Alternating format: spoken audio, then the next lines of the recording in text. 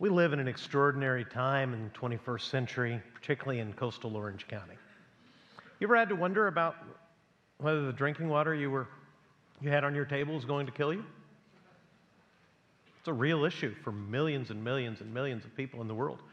Our choices are more, am I a Topo Chico person, more of an Evian person? Some people hate water from Sam's.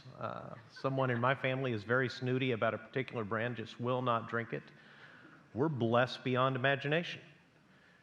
21st century America, we pay people for all kinds of things. In fact, and it all has to do with having an abundance.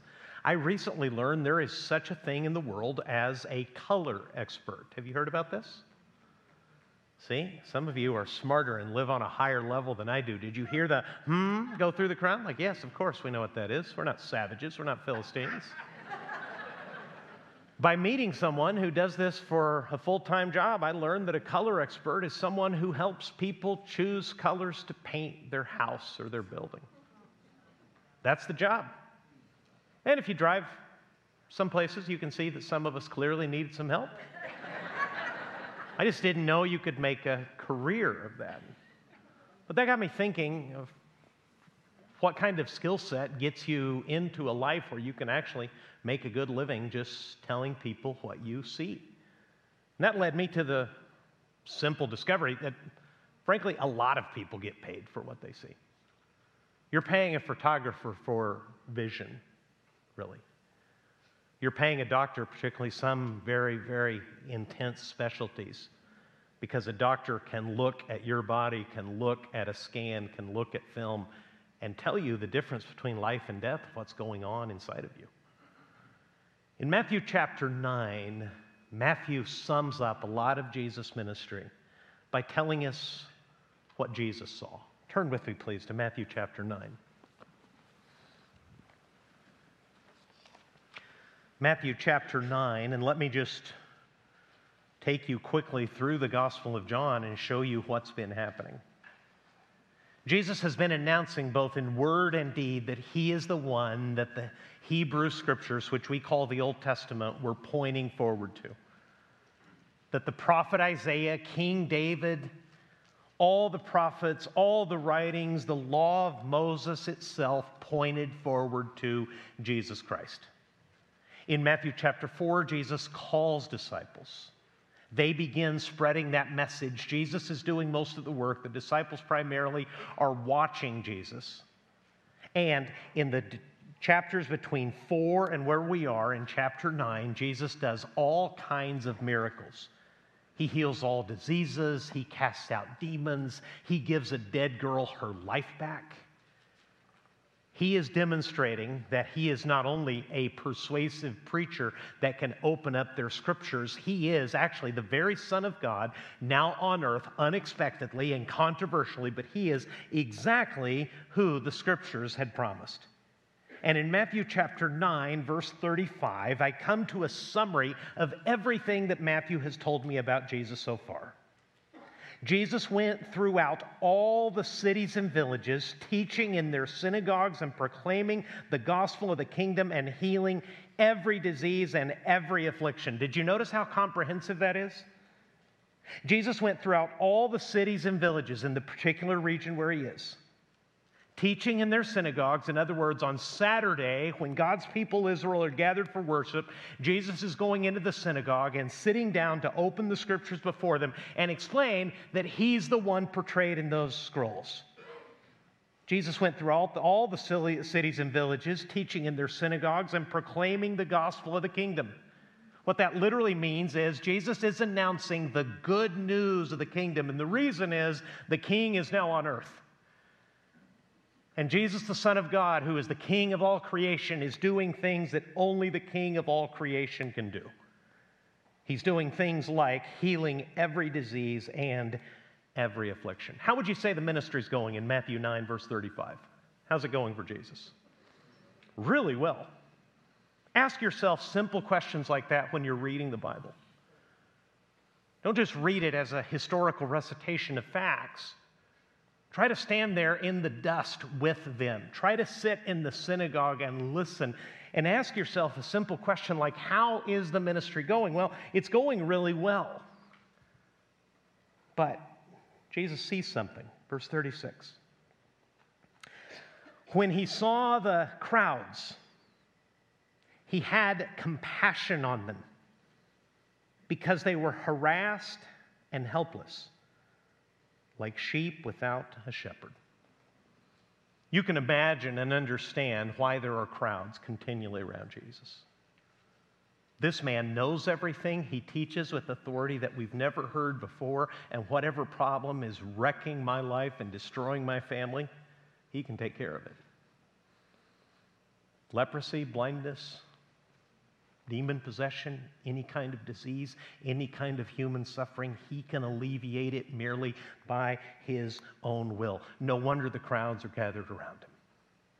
But I want you to see what Jesus sees in them. When he saw the crowd, he noticed that they were harassed and helpless, that they were like sheep without a shepherd. And if you've read the Bible very much, you can hear some echoes of a lot of the Old Testament there. Because King David famously wrote in Psalm 23, "The Lord is my shepherd, I shall not want." He's going to take me to still waters. He's going to make me lie down in green pastures. Even in the worst days, when I walk through the valley of the shadow of death, David says, I will fear no evil because the good shepherd is with me. A shepherd was God himself. A shepherd, particularly in an earthly sense, were the religious leaders who should have been there to represent God and open the scriptures up to them faithfully and tell them about God and his covenant love for them, his great mercy for them, the purpose he had to save them so that they would be his light to the wicked nations surrounding them. Leaders of Israel have failed them. The people have no shepherd. They have no guidance. They don't know spiritual truth. And that's what Jesus sees. They are harassed and helpless. And friend, if you've come to church and you're a little out of place in church in your own mind, if you're sitting here thinking, I don't belong here, you do. And it's not because we're also here, it's because Jesus is here and he sees you. And if you feel helpless and you feel harassed, let me tell you exactly what's happening. Jesus sees what's going on in your heart. And if any religious leaders have failed you to this point, he never will. See, the trouble with religion, it is continually telling men and women that God is high above them. Everybody feels that in their conscience. And religion gives them the wrong prescription. It tells them to climb up through good deeds so that they will reach the place where God is. And every single self-aware person with an ounce of humility knows it's not working. Because your conscience tells you daily that you're coming up short. If the standard is God's justice and holiness and perfection, every single one of us is in deep, deep trouble because none of us are like him. And it's not a matter of comparing ourselves to one another. It's a matter of measuring ourselves against his standard. The good news of the kingdom announces that the king, knowing that you could never climb up, came down. The king came down, and now the king is standing on earth, seeing people harassed and helpless without a shepherd. What Jesus saw is simply this, that people have no hope apart from him. That is the core Christian teaching. That is fundamental to the Bible. To say less than that is to say less than Jesus himself said. Jesus said extraordinary, narrow things like this. I am the way and the truth and the life. No one comes to the Father. Do you know the rest of this? Except through me. The apostolic teaching shortly after the crucifixion of Jesus is, there is no other name under heaven given among men by which we must be saved. In John chapter 8, Jesus said to people who hated him, who should have known better, who were the religious teachers of Israel, unless you believe that I am he, you will die in your sins. Jesus knows this. And that's why, if you look carefully at that verse, that's why Jesus had compassion for them. That word compassion is an English word, obviously, in our English Bibles, and we took it not from Greek, but from Latin. And compassion literally means to suffer with someone. If you speak Spanish, you can hear it, compasio. You suffer alongside them. The reason the Kapoff family made a radical turn to follow God's guidance into a mercy ministry like giving people life-saving water is because they felt compassion with them. Sean saw a young boy who had worms because he didn't have clean water, and though he did not have the disease, he experienced suffering because of that child's plight. Jesus is doing that all the time, perfectly, every moment he's on earth, because he knows that people have no hope apart from him. Their religious teachers, as religious teachers will always do apart from Christ, have failed them, have told them to go the wrong way, have told them to save themselves. Jesus alone knows that there is no hope for them apart from Jesus himself. That's why the Gospel of Matthew is going to give you this long introduction to the life of Jesus, and at the very end, slow down and focus on his death and resurrection. Because if you're not quite sure why you're here, if you're just at church because you think it's a pretty good idea, let me tell you the life-saving gospel that Jesus died for sinners like you and me. And if you will only turn away from your self-rescuing efforts and turn to him and ask him to save you, he will. And a good measure of a disciple's maturity is to see what Jesus sees. That's why we're inviting missionaries into our church week after week. That's why anybody who's up here that opens the Bible tries to help you see from Scripture, and sometimes through personal example, like our missionaries, like the Perez family last week. We want you to see what Jesus sees. Because a good measure of your maturity is to be able to see what Jesus himself sees. Do you see the crowds, and is your heart moved with compassion? Be really personal here. I ask you a very specific question. Do you go through your life thinking that your Christianity is just a good set of values compared to everybody else's, or is Jesus to you literally the difference between life and death? Your community, your work, your job, your school, do you really believe along with Jesus and the apostles that apart from Jesus, those folks have no hope in eternity? That's what Jesus believed. That's what Jesus taught. That's why he preached the way that he did. And that's why a good measure of your maturity as a disciple of Jesus is to be able to see what Jesus does.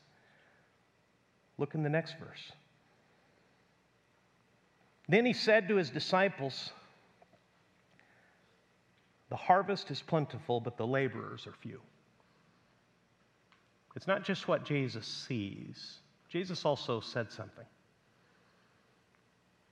He said that many more workers are needed in the harvest. Any of you ever participated in a harvest? We're in Southern California. My wife took junior hires to a field trip years ago. And they saw, apparently for the first time, a cow. And some of the junior hires were appalled to learn that the In-N-Out burger they love so much came from one of these big, cute animals. What? No. Yes, kids.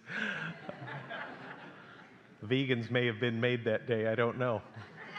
We have a disconnect between the farm and the plate in coastal Orange County. Me too. But God gave me a life-changing experience when I was a little kid, because several times when my family would leave Mexico temporarily to visit other churches, my mom and dad would often take me to see our family in a place called Elkhart, Kansas. My mom's side of the family are all wheat farmers. And let me tell you something I learned from a very, very young child.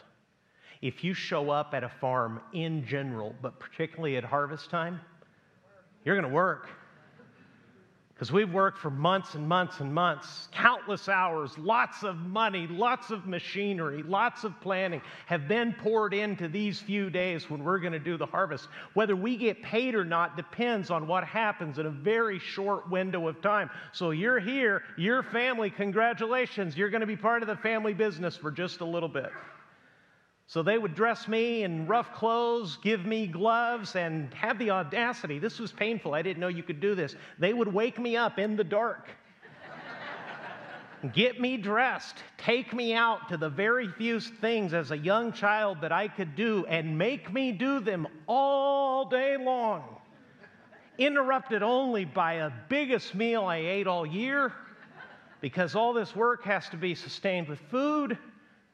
And then we're not going to sit around and tell stories. We're fed and fueled. It's back out there, and the grown-ups worked well after dark with headlights and flashlights, squeezing every minute that they could in the brief time that they had for the harvest. That's what Jesus is saying. Elsewhere, he tells his disciples regarding a group of people they had been taught to hate, lift up your eyes and look, for the fields are white unto harvest. I discovered by standing at a crossroads in Kansas wheat fields that the wheat fields actually look very much like the ocean. If the wheat is fully grown and the wind ripples through it, it really does shimmer like waves in the ocean. And it was astonishing to see people doing everything they humanly could in a brief window of time to bring that harvest in. That's why Jesus is saying, the harvest is plentiful. The harvest is vast. What we lack are workers. It's a spiritual picture, and let me give you a real, practical picture of what that looks like, of the distribution of Christian workers and Christian witness in the world. If we had as much Christian witness in North America as we do in North Africa, there would be 7 Christian churches in all of the United States and Canada. Think about that for a moment. The top third of Africa, nations like Egypt and Morocco in the northern section of Africa together, all of those countries in the region of that enormous continent, all of they together would only have, if we put the same proportion of workers there, that we have there, rather, in the United States and Canada, there would be 7 churches between the U.S. and Canada combined. In other words, the distribution is way off, just like it is with water. Because you can go to a grocery store and make a choice of clean water between 6 or 7 brands. Well, some people would literally die to have clean water, and they are. It's the same in the eternal sphere. Listen, we're on Warner Avenue in Huntington Beach. Did you know there are 4 Christian churches on this avenue alone in the city of Huntington Beach alone? You go out to Warner Avenue, you turn in either direction and walk a short distance, you will soon be at a different Christian church. You keep walking east, you'll find yet another, just a different city. The harvest really is vast. The workers are very few. Listen to what Jesus told us to do about it. Matthew 9, now in verse 37, then he said to his disciples, the harvest is plentiful, but the laborers are few. Therefore, because this is true, here comes the action. Pray earnestly to the Lord of the harvest to send out laborers into his harvest. Jesus is talking about the Father. He's talking about the God who made everything. He says, see all these people for whom my heart breaks. See all these people that it will take all I can do and all you can do in the next few months to minister to them. They're the harvest. It's more than anyone individually can handle. Therefore, pray earnestly to the Lord of the harvest to send out laborers into his harvest. What did Jesus tell us to do? Simply this. He told us to pray that the Lord would send more workers into his harvest. Let's do a real simple thought experiment. Matthew 9, verse 38 has been in your Bible Always. Okay? It's not a new edition. It's not this thing that they just came up with. They're always printing new study Bibles and even new translations. But Matthew 9, verse 38, as written by Matthew the Apostle, has been part of the written record of what Jesus told us to do since the Christian church has had scriptures. Written a few decades after his death. Okay? It's always been there. Here's the thought experiment. When's the last time you prayed for God to raise up more Christian workers? When's the last time you prayed for more missionaries to be sent from our church? It's a sobering thought, isn't it? See, I did it this morning as I read my Bible and thought about this sermon because I'm preaching this sermon. But if I'm very honest about my prayer life often gets right back to, can you guess? Me. My work, my family, my friends, all good things. Jesus loves to hear every bit of it. He's gentle and lowly of heart. He loves us. He told us specifically, when you pray, pray to the Lord who owns everything, that he would send more workers into his harvest. We shouldn't be able to easily look at a map without wondering what the conditions on the ground there are like. Is there church in that city? Are there Christians in that city? Is there anyone qualified, prepared by Jesus with the help of another Christian to open up a Bible and explain the good news that I've been trying to explain to you? All too often, in far too many places in the world, the answer is no. Over 1.5 billion people in the world, as I preach here this morning in 3 services in one of the 4 churches on Warner Avenue, nearly 2 billion people have not yet heard the name of Jesus, not even one time. So here's what we should do. We should pray. And let me make it really, really practical. Smartphones are running our lives, right? Some of you have been looking at your smartphones since I've been preaching. I hope it's the Bible. I don't know. I don't ask. I'm just hopeful it's the Bible app and not Instagram. But I don't know. But that phone has taught us all to tether our lives to the phone. Let me invite you to do something. Matthew 9, verse 38, Jesus told us to pray to the Lord of the harvest that he would send more workers into his harvest. He's not frantic. He's not angry. He's filled with love, filled with faithfulness to bring the harvest in. So since that verse is Matthew 9, verse 38, let me make you a simple invitation. Set a reminder on your phone for 9:38 in the morning, and maybe also 9:38 at night, depending on your schedule, but choose at least one of those 9:38s for your phone to give you a little reminder so that you are daily conscious to do what Jesus told you to do, to pray more workers into the harvest. It goes without saying, according to Jesus' teaching, that the men being told to pray for more workers to come to the harvest are already in it. They're already serving him, as you should.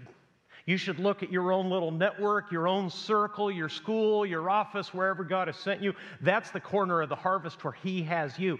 Jesus has sent you there purposely, strategically, and he tells you, since you can't be everywhere, to pray to the Lord of the harvest to send more workers to go into the corners and the vast expanses of the harvest that you will never reach. In simple language, let's get into the harvest and let's pray for more workers to join us. Let's get into the harvest and pray for more workers to join us. Let's pray together.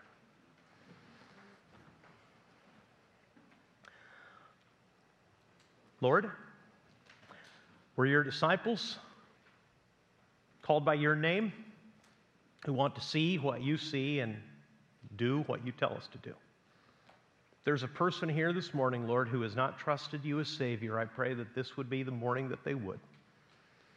And for those of us already following you, we pray, God, that we would have the simple, heartfelt obedience to do what you tell us. Hey, friend, are you sure that Jesus is your Savior? If you're not,